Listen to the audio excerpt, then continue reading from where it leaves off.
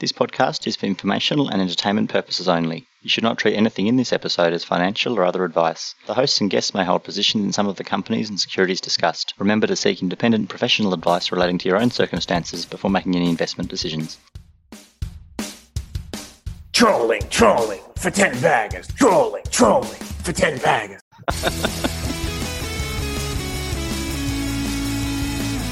Hi, thanks for tuning in. I'm Joel. And this is Sam. And welcome to Trolling for 10 Baggers. This podcast is about learning how to identify high conviction opportunities in small caps on the ASX. We talk to the experts in the space to help you learn how to speculate and protect your capital longer term.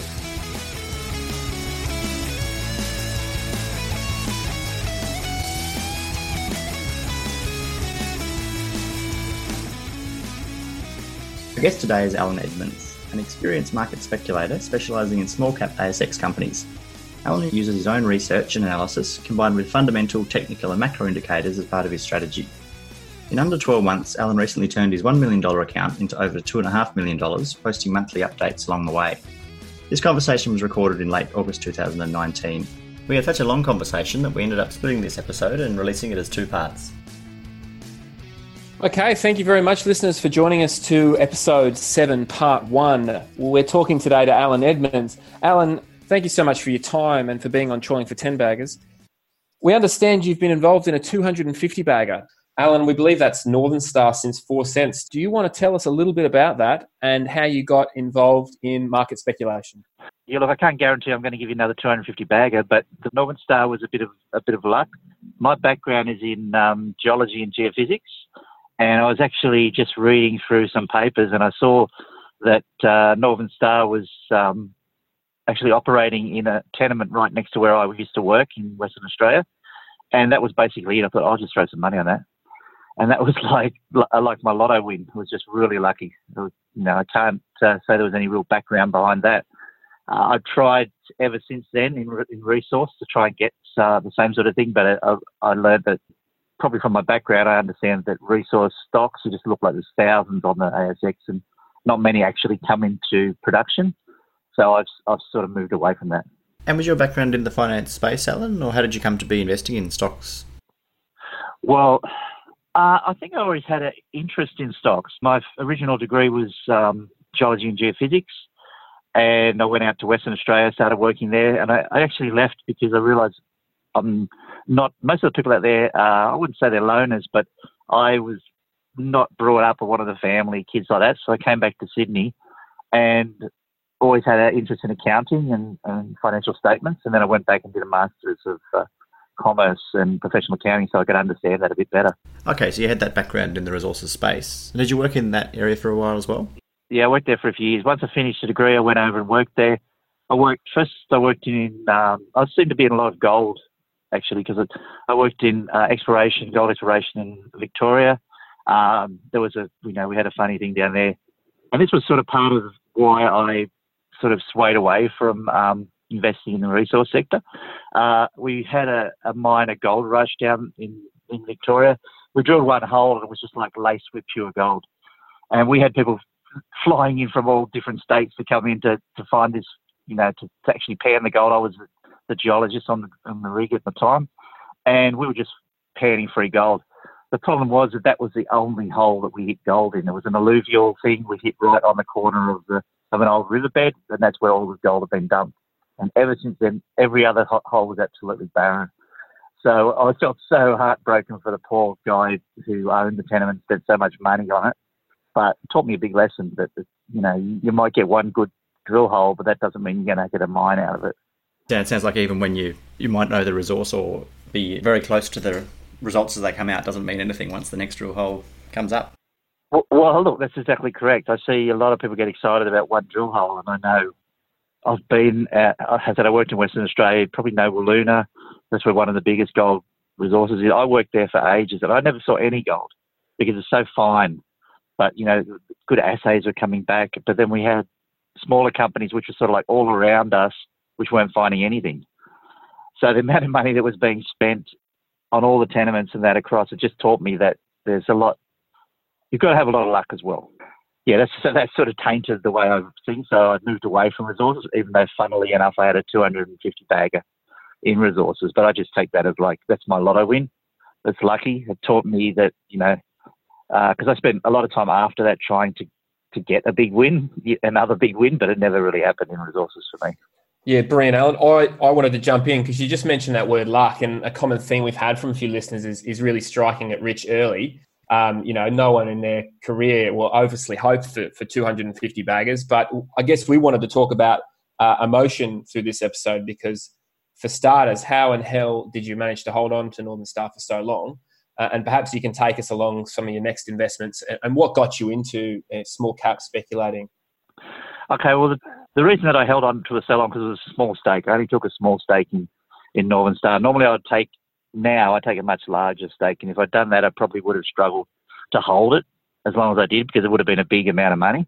So I only put a small stake in, and I sort of just let it go. It was, I have to say, it's luck because at times the price would just sit there for years. Oh, not for years, probably sit for 12 months and not move at all. I think I should just ditch this. And then something would come along, I'd read a little bit, something good, or I'd hear someone that I know, someone within the industry would tell me something. I'd say, I'll just hold on to it a bit longer. And so basically because I knew that it was so hard to make money out of the resource sector, I thought I might as well start using what I actually know. And I always have a background in commerce, as I said. I thought I'll start valuing companies. And once I started valuing companies, I went the whole Ben Graham saga. I think everybody does that. Everybody reads security analysis. Everybody thinks they'll be the next Warren Buffett. Everybody thinks they'll be a great, be able to value the company. But then it dawned on me that I was working against, big industries. That's all they do. They spend, they employ people just to analyze companies, to value companies. If they could find some net stocks, they'll do it a lot better than I could. So I thought that was a losing challenge for me. So I had to sort of distinguish myself somehow, somewhere different. And that's what led me to small caps. I thought I started to see not many people were looking at small caps. Everyone knows that, but not many people look at the small caps and not many people are prepared to put the work into those small caps. So that's what really got me into it. Oh, fantastic. We might drill down into some of the themes on that later on in the show. But did you want to give us a bit of an overview, I suppose, of your approach and what you might consider your edge in the market is? Okay, so basically what I do, and everybody gets a little bit scared when I say this, what I do is I read everything that comes off the ASX, every announcement that comes off the ASX. So what I do is I build up a knowledge base of every small cap that comes across. Look, you don't have to do this. If some people think that's too daunting, but look, I've got a disease I have to read. My father read 2 papers front to back every day. He read the Australian Financial Review and the Sydney Morning Herald. He just had to do that. And genetically, that got passed on to me. I have to read. And so I read everything that comes off. So I get a background of every industry. I understand what are the good directors, what are the bad directors. I remember going to an AGM once and the guy, he said he'd been on 6 companies. And I thought, okay, I wrote those 6 companies down and every one of them failed. And I thought, okay, if this guy comes on to any company that I have, I'm not going to keep that company. And not that it was specifically his fault or anything. I'm not saying it's his fault, but I learned by reading everything. And people, now we talk about directors buying, and we take that as a positive sign. I was keeping records of like, okay, he's buying, but if he buys, does the price actually go up because he actually knows what he's doing? And there's so many directors who are on so many different companies. So you start to pick out the ones that are actually good at it and ones that are not good at it. That I just build up, and I try to say to people is what I try to build up the knowledge base of everything that's known, and where you will make your money is what is not known by the market. Because you see pot stocks and you see lithium come on. When they first come on to the market, people don't know how to value them. Like if they come on now, they won't take off. But when they first come on, they take off because people don't know how to value. It's not known by the market. And so what I was doing, I was reading the small caps, reading that they were talking about going into these things. And I was thinking, okay, this is the next thing that's coming along, because they tell people you've got to be, if you want to speculate, you've got to be in the good, in the new ideas. So that's where I pick up most of my ideas, because these companies, the small caps, they look for, if they're not making any money in their industry, they're looking for other industries to raise capital and to move on to. So they're looking for the hot things. So that's where I get most of my ideas from. Okay, so you'll monitor all the announcements from all of the small cap companies, and you get a short list to you, and you then sort of actively trading, or how long is the sort of your position holding time for these sorts of Look, companies? I was actually looking at that today. Most would be less than 6 months because I try to get in early on an idea, but the ones that actually start making revenue, I'll hold them for probably 18 months. So if you're listening, if I sit down to my website and see my holdings that I have, because I keep my holdings on there, I've had them for 18 months and all of them are actually making money. I've sold out of a couple recently because there was some bad news, so I just cut and got out. But they'll remain on my list, and I'll just monitor them to see if the revenue keeps coming in, if they can actually start getting market share. Alan, can you take us through just that specific stock and what sort of changed your thesis? Because you obviously mentioned that you do a lot of reading, but it's your ability to pivot quickly, which I suppose keeps you free from your emotions running. So you want to just take the listeners through that? Okay, basically, I tell everybody on my site the most important thing for me is the 4C report, which is the quarterly report. And so I'm a bit ashamed to say this, but I get excited in 4C season. That's when I get, and my wife says, okay, kids, don't bother Dad anymore. He's got this is his time of the quarter. And, that's where I find some really good ones, or it just proves my theories. Like I come up with a thesis on a company that I like, and I want to see that proven. And if it's not proven, I sell, and then I go back on, and then I watch until maybe it'll prove itself again. But back to the one I was talking about before, what I want from a small cap is I want each quarter to be growing around 20%, and I want it to be doing that and a lot of people just think, oh yeah, I see one big quarter and they jump in. No, you don't jump in straight away from revenue. You need them to do it for 3 or 4 quarters. You want growing revenue, and what I look for specifically is like 20% on revenue growth each quarter. That's what gets me interested. And then after I do that, then I start looking further down the 4C. I say, okay, how much money are they spending on admin? How much money are they paying themselves? Are they just running this business to pay for themselves? Or are they spending too much money to actually get the revenue? Alan, I just imagine a lot of listeners would wonder what would be a good number to look for on the 4C. Is 300 grand on admin a good number for a quarter? What?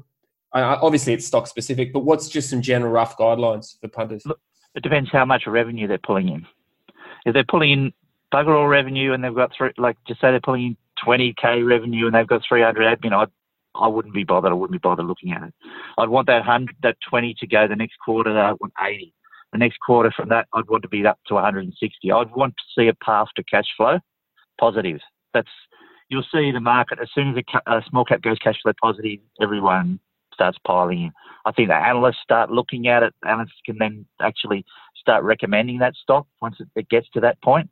But what I do personally is I keep a spreadsheet of all the companies that with 4Cs, and I sort of try to project where they're going to get to cash flow positive. And if they're doing better than what I project, then I'm excited. If they're doing less, then, they might drop down my list. And as I said, the one that I got out of, that I sold out of, the revenue I was expecting, because I'm always constantly reassessing, they didn't do. They were flat on the revenue, and that really surprised me. So I thought, okay, cut, I'm out. I'll sit and watch now. I'm not going to let the price drift. I won't hold on for dear life. They have to prove to me that they deserve my money. So if they come back next quarter and they've fixed that up, and I've had that with another company. One company, they issued themselves a whole heap of bonus, performance shares. And I thought, they, in my opinion, they pushed up the revenue just to get those shares. And then the next quarter, the revenue was down again. So I thought, well, I don't trust you guys anymore. I'm out. But they actually have proven to me again that they know what they're doing, and then the revenue's taken off, so I'm back into that company again. Alan, you've just touched on a couple of really important things. One, I would just thought maybe you could mention a name if you're comfortable. Just I think a transient example would help. Okay, the first one I was talking about, and I wrote about it on my website, it was 5GN. I was expecting their revenue to be much greater than what it was. So I was disappointed with that. But as I said, I still like the company, and I spoken with management, and I thought what they were doing was what I expected them to do. But that was I was disappointed, so I said I took off. The other one that I was, first I should say I'm not inferring they've done anything wrong, and I wouldn't say that they're doing anything wrong. But it just seemed to me that revenue, that performance, what I don't like is that their performance shares were linked to their revenue. Okay, maybe I wasn't aware of that at the time, and I should have been more aware of that. And then it spiked up, and then it fell back. They may have, they had issues, they had technical issues and different things like that. So that, there may well have been actual reasons for that. And I don't want to suggest anything wrong with that. But for me, that was like I lost faith.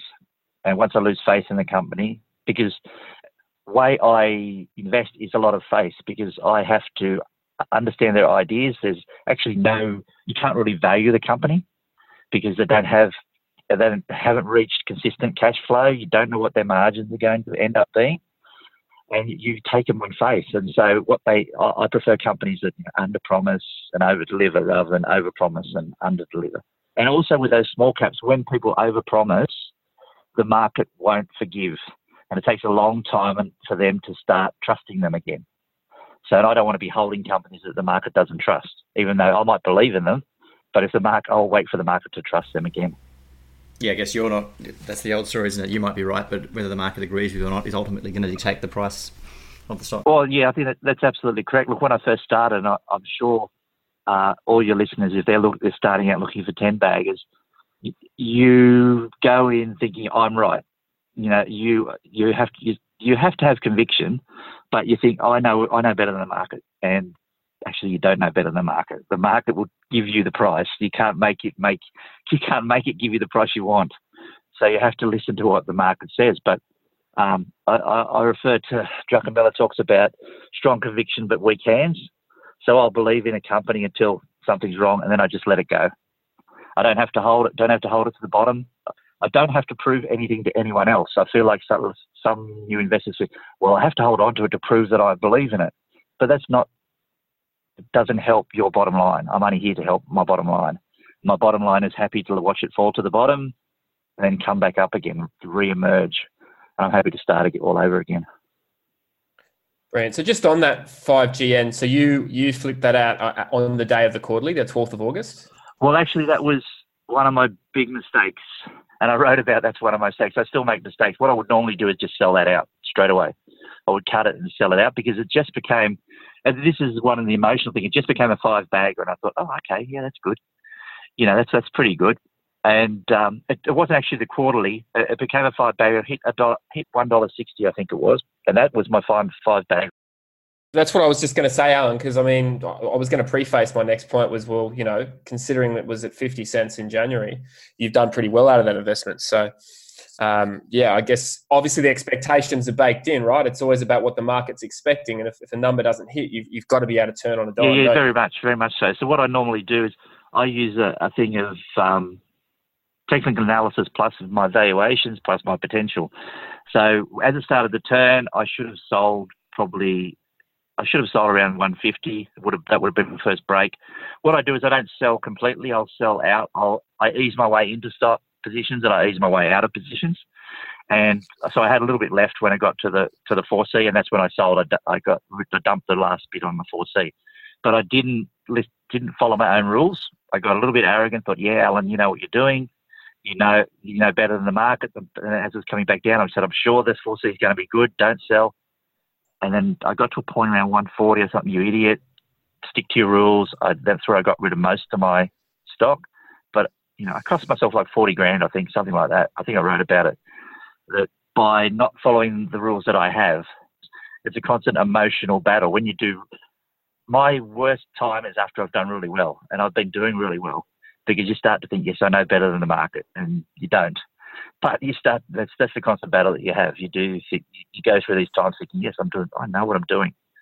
I'm smart. You start saying to yourself that you're smart, but as soon as you start thinking that, the market says, okay, I'll teach you a lesson, and that's what they did. They taught me an expensive lesson.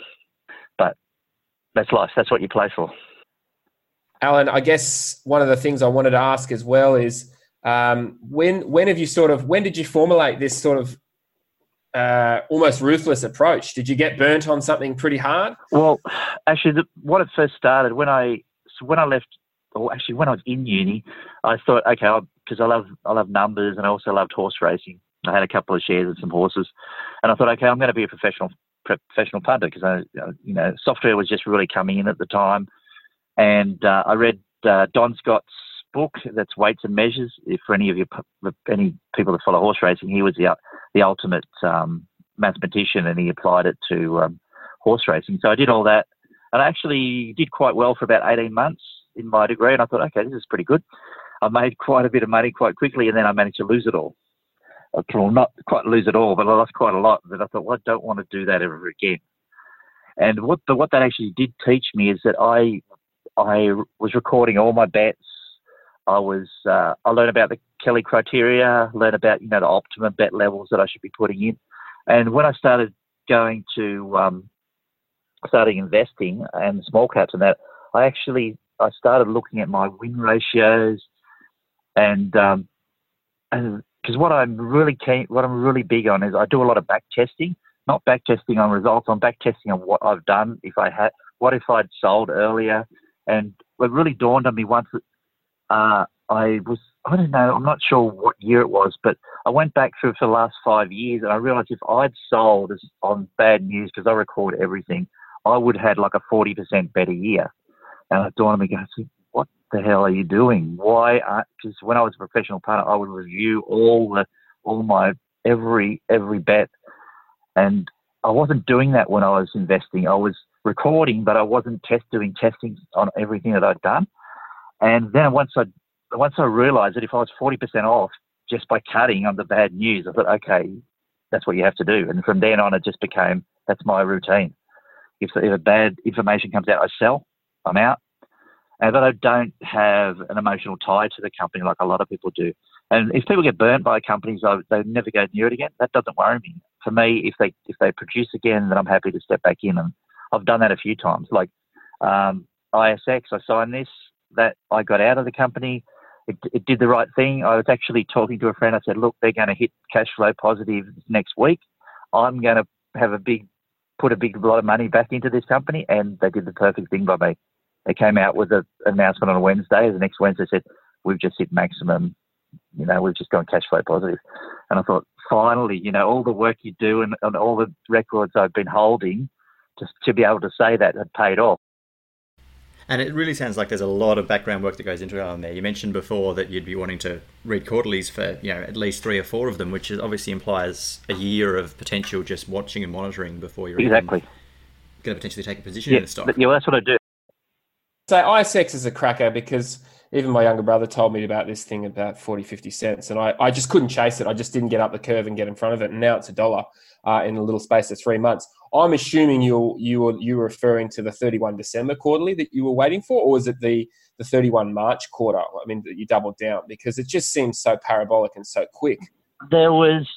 Perhaps you can take us through that in a back testing. Look, I'd have to look. I don't remember exactly where it was. I just remember that I was talking to another investor. He's an investor in iSciences, and we were both, because I like to talk. I think it's good to talk to other investors to get because you get isolated. You want to hear other people's views on the companies. And he was just saying he had some issues with the company. And I said, look, and as I said, I have to check. I have to go through my records and find exactly when it was. But you could look through the announcements as when they came out and they said we were cash flow positive on a weekly basis or something like that. And it was just nice that I actually had my charts, because I have little charts of cash flow positive and that, and they actually lined up for once. They're never normally that exact. I can't. I'd like to say I could do it. Yes, this week they'll be cash flow positive. It never happens that way. But this was just a lucky instance that it was okay, that it worked out that way. And I think it's just important with that example too that you mentioned that you were previously holding them at some stage in the past, but you sold them because they didn't meet your expectations. Is that right? And then you came back in once it looked like they were going to cross over again. Yeah, that's right. Once revenue started taking off again, I got my 20% revenue growth. And I saw that the markets were opening up. So they were having a lot of technical issues with their bringing on tier 1 card holders and different stuff like that. So it was they went through a lot of issues, and I think they're still going through a lot of issues. If you read the last quarterly, they're still working on, I think. But what I signed this is a good example of the way that I invest, or what I look for, is they had this huge market just open up, because when I started reading about it, I signed this, they had Europe just brought in this it's like know your customer. You have to know who you're sending money to, who you're getting money from, I started reading about them, and I started about the new rules that were coming in Europe and through the US and across the world. I thought, gee, this is a huge market, and that's what gets me excited. If I see a new company that's not that like with I sign this that's going into this huge market, I think, well, the ASX doesn't know how to value that. And as soon as they don't know how to value a huge market, there's big upside. Most of the time, I'll write it for a year, but if the company's good and it starts making money, that's where you can get your 10, 20, maybe 50 bagger out of it. Because I've said to people, I buy small caps and I dream that I can actually value them one day. Because if I can value them, that means they've grown into a proper business, they have proper cash flows, I can actually assign a value to them. And that's what, well, hopefully iSign becomes a company like that. They've got the market there. But there's a lot of, I'm saying I wouldn't get overexcited, because if you look, I wrote an article about it. If you look at, I attached a link, there are hundreds of companies trying to do the same thing. So, because everybody knows this is a big market, and you just got to be lucky that the company that you jump on is the one that takes all, is the winner. It's probably a good time to mention as well, and just as a caveat that we discussed before we started recording, is these are certainly not recommendations or advice for the particular companies talked about now, because you mentioned to us earlier that you'd cut and sell a company in a heartbeat if this news was different tomorrow. Yeah, look, that's exactly right. People always ask me for tips, and I say, look, I could tell you this now, but if I find new information tomorrow, I will sell. And I know, and I can guarantee most people that I say to sell won't sell, because they get this emotional attachment. If they have a little win, then they think, oh yeah, I'm going to get a bigger win. If they lose money, they go, oh, just hold it till it gets back to break even. And the one thing that really, really irks me is people who say, it can't go any lower. Well, look, I'll tell you, I've held stocks that have gone to zero. I've held stocks in the GFC, and the CEO came out and said, oh yes, everything's great. And they went VA 2 weeks later. So that taught me, the GFC taught me a huge lesson. Don't trust anything they tell you, unless it comes out, well, look, even, I was going to say, unless it comes written down on the 4C, well, look, even Big, you couldn't trust Big and what they were saying on the 4C. So in the game of specs, you have to be prepared to lose the lot. That's why staking and how much you put on each company is probably just as important, most vital thing, because some people just go all in on a small cap and that'll just wipe them out. And I never do that. Just going back to a little bit earlier, you mentioned you're selling, if the story changes, you'll sell. How do you deal with liquidity constraints if you're taking maybe larger positions, or if you're scaled up and then suddenly there isn't much liquidity? Is that a consideration for how much size your positions? Definitely. That's the biggest, for me at the moment, because I'm just growing to a size, that liquidity is really a big issue for me. And I say to people that what I have to do, and a lot of the time, because I get in early on a lot, I try to get in really early on a lot of stocks. And once they start to take off, I'll buy up. And once I buy up to a level, if a good announcement comes out, I will need to take profit off the table. I don't sell out completely, but I need to sell into that liquidity that comes with a good announcement. If I don't sell out then, if I get over if I'm holding too big a position and something goes wrong, then I can't get out. And that's my biggest worry. And it probably limits how much I can actually have in a portfolio or have in any position. My hope is that I'll scale out of that position. A good announcement will come through. It'll give me some volume. People will come in to buy. I'll take money off the table. And then hopefully the next step is that the company goes on to bigger and better things, and then I add back into that position again. And so you're not necessarily looking for a pullback in price, you'll just add back to the position once the story continues to progress, with even if the price is higher. That's right, yeah. For me, yeah, I try never to buy back and fall back in price, because for me, if I'm right about the company, the price should be going up. If I'm wrong about the company, the price will be coming back down. And as I said, when I buy a small position, if the price goes against me, probably 20% fall, I'll sell and just get out and I'll start again. Okay, so I was going to ask that. You do use a fixed sort of stop loss, a price-based stop loss generally as well then, do you? Yeah, that's right. And do you hold that as the price goes up and as the story improves as well, or is that more of your initial entry type stop? For the initial entry, that'll be like a 20% stop to get back out. But as the company goes up, as I said, if I start getting overweight, I'll scale back my position. If there's really good news, and I think this is a game changer, I'll add back to the position. And then once we get enough volume, and this is what I dream of, having enough volume because enough people will start looking at it, it's actually becoming a business, then I can use technical indicators to start getting back out. So if the price starts to dip, then I'll start to slowly edge my way back out of the company. Now, if I want to say it cuts through a moving average that I'm using as a sell signal, I don't sell a lot. I might sell 10%. Then the next if it goes a bit further, I might sell another 10%, just to scale my way back out of the company at the same time. Of course, if the price goes What's your moving average, Alan? What's your moving just I'm not 30-day moving average? I'm not telling what the moving average is. Not that there's any great secret in that. What I say to people is you have to determine what volatility that you can accept. Maybe some people it might be 20 days, some people it might be 50 days. For me, I think 50 days is too big for a small cap, but everybody has a different volatility that they can deal with. Alan, do you want to just quickly cover off? Obviously, you want to protect your moat, but we haven't, I don't think, talked about moving averages. So just a quick explanation of that would be useful, I think. Okay. Simple moving average is the price over a certain period. So if it's for the last 10 days, it's just the average of the price over the last 10 days. So if it falls back through that price, you can sell. And it's the same thing going up. If the price goes up through a certain simple moving average, say a 10-day moving average, some people like to buy.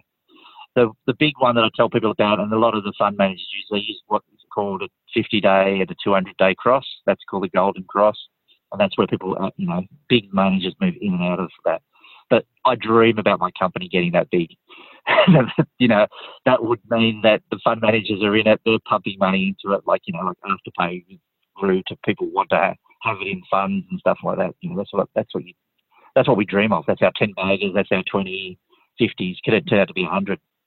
Just to go back to what we were talking about before, can you talk a little bit about how you mentioned you scale in and out of positions. Can you talk about how you approach that? Is that a price-based thing, a technical? Well, basically with small caps, you can use technicals, but there's not enough volume to make technical analysis really worthwhile. What I would say, what you can do with technical analysis is buy on a base. Don't buy if the price is falling. Don't say, this is cheap. It can't get any cheaper, because it certainly can. Wait for it to bottom out and just flatline. So the price is moving sideways. So everybody that wants to get out has gotten out. I also say about technical analysis. Technical analysis won't tell you the future, but it will tell you about what's happening in the market. You can see is volume drying up? Is all the sellers gone? And if they're gone, then it's okay. Well, maybe now I'm interested. If you really like the company, now I'm interested. Don't fight the market. So that's what I tell people. Technical analysis won't tell you the future, but you can learn from it. And the thing that that gets me, I was talking about before, is just people overstaking. So what I do is, if a small company that I like, what I do is I've done all my 4 Cs. I know the revenue is growing. Okay, so what I take is I take a small stake in the company. As soon as you take a small stake in the company, you start to focus on the company. Because I watch so many companies. As I said, I've got these spreadsheets. But as soon as I put some money into a company, my heart and soul goes into that company. And most people are the same, because they don't want to lose money. So that focuses the mind. So then you start watching, you start looking for the good stuff and the bad stuff. And so what I say is, as the price goes up, I'm prepared to buy more. And the reason that people say, people get classic anchoring. I say, but I don't want to pay more for what I've already paid. Why don't I just go in big at the start and not pay so much? Well, the problem is, one, with these small caps, they haven't proven themselves. If you've got no volume to sell into, if everything goes wrong, so what you want to start. Well, this is what I do anyway. I start off with a small stake in the company and focus my attention on the company. Then, as good news comes out and as the price starts to rise, I'm happy to buy more. I'm happy to buy more at a higher price, because it's de-risking. So I'm buying at a better price because it's a less risky company. That's I don't see it. I never anchor, because I see it's a better investment. And for me, I'll be happy, like with APT, when I started buying at $2, I was really worried about the company. I thought, is there a market for it? And then the market you just saw the signs everywhere. So I was buying, all this good information was coming in. I'm buying at $6, $8, $10, $12, because for me it was cheaper then, in the sense that it had been de-risked. I knew there was a market there. I knew it was taking off. I knew people were using it. But when I was buying at $2, I was just hoping that people would start using it. We can talk a lot about Afterpay, APT, but you've just sort of provided me with a question I had before with ISX. I signed this. You've obviously been comfortable to buy it at a higher price later, and that's something that a lot of people find hard. I know I find it very difficult myself, because if you've exited a trade and you've thought, you know what, I've taken 2 or 3 bags, that's it. Take it off the watch list, go and find another trade. I'm sure some of the punters have heard that before. How have you been able to overcome that inert sort of human emotion and go, you know what, I did pay $2 for this, but now I'm buying it at 6 and 8 and 10? Because I'm sure there's probably 1,000 people, more than that looked at Afterpay and thought, you know what, this thing's doubled, it's tripled, $6, $7, $8. I was angry with my wife and I told her a bit earlier, but I probably had the opportunity to, just like every other punter, to buy it at $7 and $8. But I just thought, no, this is run too hard. I'm interested in how you've sort of dealt with that. Well, I think I tell everybody you have to view it as a business. So it's not, you have to make the decision on what's put in front of you. So each new investment or each new buy has no relationship to your previous buys. And I also think you need to ask yourself is, this is what I ask myself, is I'd say, okay, I've got money to invest. Afterpay has gone up from $6 to $12. It is still my best investment. So that's why I have to invest in Afterpay. I have to be honest with myself and say, yes, the price has gone up, but that is still my best investment idea. So I will add to that investment. And I also, as I said, for me, it's you build up trust with the management. If the manager performs, my role is to support them. So I'm not actually supporting them, money doesn't go to them, but I start adding to my thesis. Yeah, that's where you have to have the conviction in your beliefs. If you believe in the company, then you add to it. But then this is what people struggle with, and that's why I tell nobody to follow any tips that I say. If things go wrong, you got to also be prepared to not be emotionally involved. It's not an emotional decision. For me, it's just, I want to make money. If you can help me make the money, I'm on you. If you're going to help me lose money, I'm not hanging around for it. I'm out straight away. And I think I did that because I've lost money. I lost money when I was punting and when I worked on specs and that. I hate to lose money. I've read a few people say that they hate losing money, and some of the great investors like Soros and that, they all hate losing money. I thought, well, I think I hate losing money just as much as anybody else. So I can't sit there and watch. I can't. So I have faith, but to a level. If they damage my faith, I don't make excuses for them. I said to someone on Twitter the other day, if someone posts something against the company that you hold and you rush to defend the company, you're too emotionally involved. You see that all the time. Somebody says something bad about, I don't know, CSL or something like that, and then everybody rushes, but it's a great company. And then I'm thinking, immediately that you are too emotionally involved. If you don't care, if somebody says something bad about your company and you don't care, then that's the mindset that you have to have to make money.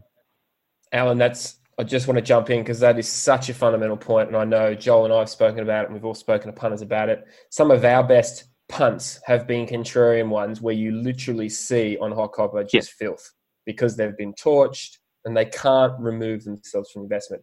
And just as a basic filter, I find just jumping on Hot Copper, and I don't use it, post it or anything like that anymore, just as a quick yardstick to what people are posting. And if everyone's high-fiving each other, that generally is a bit of a worry for me. So I think that's a really, really critical point. Oh, look, I couldn't agree more. I hate going on a Hot Copper for the simple fact I see people losing so much money on there. They get on there and then they lose the money and they have family issues and they have problems. And you can't invest like that because it's hard enough making the decisions without having something that might affect your family. And, I've said before, I'm lucky that my wife supports me, and she said, you can do whatever you want to do because I trust that you'll make the right decision. And when I first started investing, that was actually pretty hard because I thought, I can't actually can't take as big a risk as I would if I didn't have a family because I don't want to blow what we've got already. So I took a very cautious approach to investing. That's probably why I went down the valuation angle. I thought if I do this, get dividends and everything like that. But then I actually learned by me being too cautious, I was actually losing money. So I was risking money. And then I went through all the calculations and I learned all about portfolios. And I thought if I split if I actually split and hold the right number of small caps, my risk is no greater than me just investing in these dividend stocks. And so you've got to do all this background information. You've got to learn all these different things. But that, hot copper just scares me. I went on there for I signed this, and all these people say, I've got everything I have in this. It's like, oh, God, don't do that. Because, you could just have seen people's lives destroyed by just putting all their money into one company, and I'd never do that. Part of my game is that I will lose, and you will do that. Every investor, one of your investments, if you're lucky, one. I've had numerous investments go to zero, but that's just part of the game. And your risk, the way you treat risk has to be prepared for that. Okay, thank you very much, listeners, for listening to episode 7, part 1. We think this has been a terrific conversation so far, and we very much look forward to you listening to part 2, where Alan specifically talks to us about going to AGMs, whether it's actually worth it, a little bit more about doing your own research. He also talks about identifying trends and sectors, and Alan also gives us his next 10-bagger pick. We hope to see you for part 2 of episode 7. Thank you very much for listening to Trawling for 10 Baggers.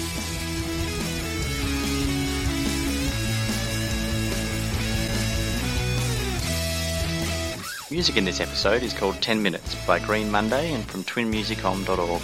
Remember, the contents of this show is not financial advice. If you have questions or need more information about your own circumstances, make sure to contact a professional financial advisor.